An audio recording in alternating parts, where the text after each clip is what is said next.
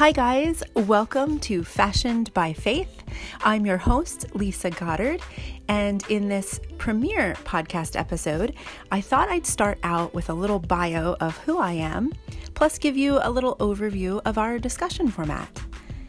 This podcast is primarily the merging of fashion and faith, two things I absolutely love to talk about, but it is also a place to reflect on the blessings of family, fertility, finances, and, at least for me now, having fun in your 40s. Soon you'll meet my co-host Rachel, and I'm very excited to have her on the show regularly because you'll love her.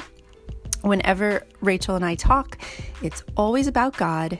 It's our amazement about Him, our constant discovery of Him, and our continual learning and just fascination with the richness of our Catholic faith.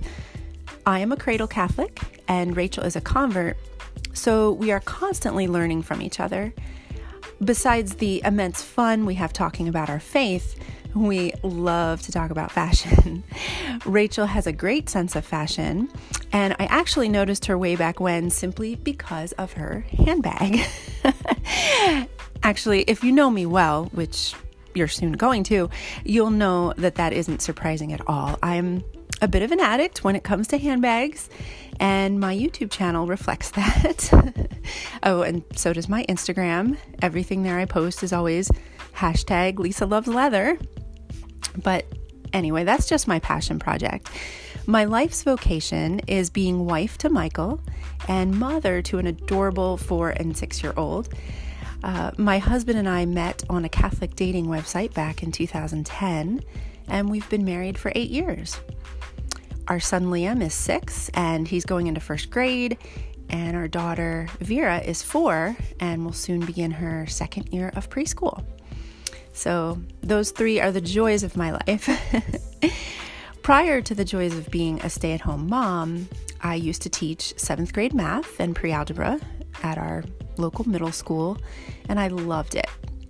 Middle school kids are so awesome, and I had so much fun teaching the subject that I seriously used to hate when I was their age. I hope it made me relatable to my students. The day I fell in love with math hit me like a ton of bricks. It was a specific date. It was November 18th, 2004. I was 25 years old. I was driving my car, and all of a sudden, I just knew I was called to teach math. I couldn't believe it because I didn't think I liked that subject. And I just remember being so excited. I started screaming joyfully in the car. And to this day, I remember exactly the spot on the road I was when it happened, and I smile a little bit whenever we drive over that spot today. But anyway, perhaps the highlight of my teaching career was when my principal nominated me, and I was selected to be filmed by the Pennsylvania Department of Education for a teacher training video they were producing. And that was fun, but you know what literally almost happened?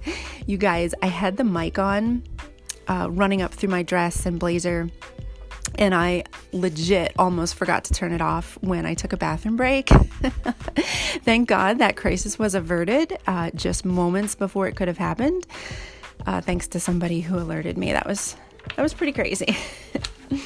Anyway, so just telling you a little bit more about myself. As a single person, I used to coordinate Catholic young adult events for the people in my area. And then after marriage and kids, I started having fun giving presentations to young adults at various Theology on Tap gatherings, stuff like that, about things like growing in virtue, meeting your spouse, knowing the basics of natural family planning before marriage. I even got the opportunity to create a Catholic speed dating event for the National Catholic Singles Conference, and then for my local diocese. If you're familiar with Abigail Fisher of the TV cable show Counterpoint, the conservative one, not the liberal one, I was interviewed by her, and that was so much fun. So let's see, what else? I used to sing in a Catholic rock band. That was really fun, but we never left my garage. It was just one summer, but it was such a blast. I used to have a photography business, and the highlight for me of all that was when I was hired to photograph a wedding. That was so much fun. So thank you, Jess and Ed, if you're listening to that or to this. Random fact. I actually have 2 copyrighted items on file at the Library of Congress. They're both probably just as boring as they are unique, but I'm still excited to be able to say that. So let's talk about the segments that we plan to have in each of our podcast episodes. On a normal episode, Rachel and I will start off with a segment about the great things that happened to us last week, followed by the not so great things that happened. So you could call them like our happies and crappies, our highlights and lowlights, or our sunshines and rain clouds, whatever you want to call them. I think it will be a nice way for Rachel and I to kind of summarize our weeks to each other and to you. And then we'll get into the heart of our discussion, and we're going to have so much fun talking about everything from theology of the body to, the different choirs of angels and how they intercede for us. From the value of suffering to the mercy of purgatory. And after all that, we'll lighten the mood, with a thorough discussion of something related to fashion, like maybe my personal theory on why men's and women's buttons are always sewn backwards of one another. I don't know if you ever thought about that, but I have a theory. I'll tell you that later. But anyway, this October, we plan to talk about how to classify Halloween decorations with your kids so that they understand which images promote God's truth about death and which ones glorify the macabre or turn something serious into a caricature that, degrades our dignity. So I think you're going to love that. I can't wait to tell you why I think plenary indulgences might be the solution for solving the problem of promiscuity in our society. So stay tuned for that one. And at the end of our episode, we'll finish by each answering 3 personal questions. What life lessons did you learn this past week? What were your favorite tangible things you used this past week? And what are your personal goals for next week?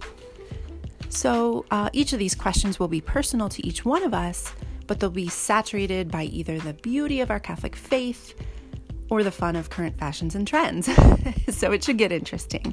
A mix of heavy and light, a mix of rich and savory, and I hope they will provide some value and inspiration for you on your life's journey. Our goal is to connect with you as listeners, add something of value to your life with our unique discussion topics, and hopefully build a little community here that will grow in faith and fun as we hopefully do too. Our podcast is currently available on Spotify, Google Podcasts, Radio Public, and Anchor. Please connect with us on Facebook. We have a group called Fashioned by Faith, and let us know what you want to hear in our next episode. Thanks for listening.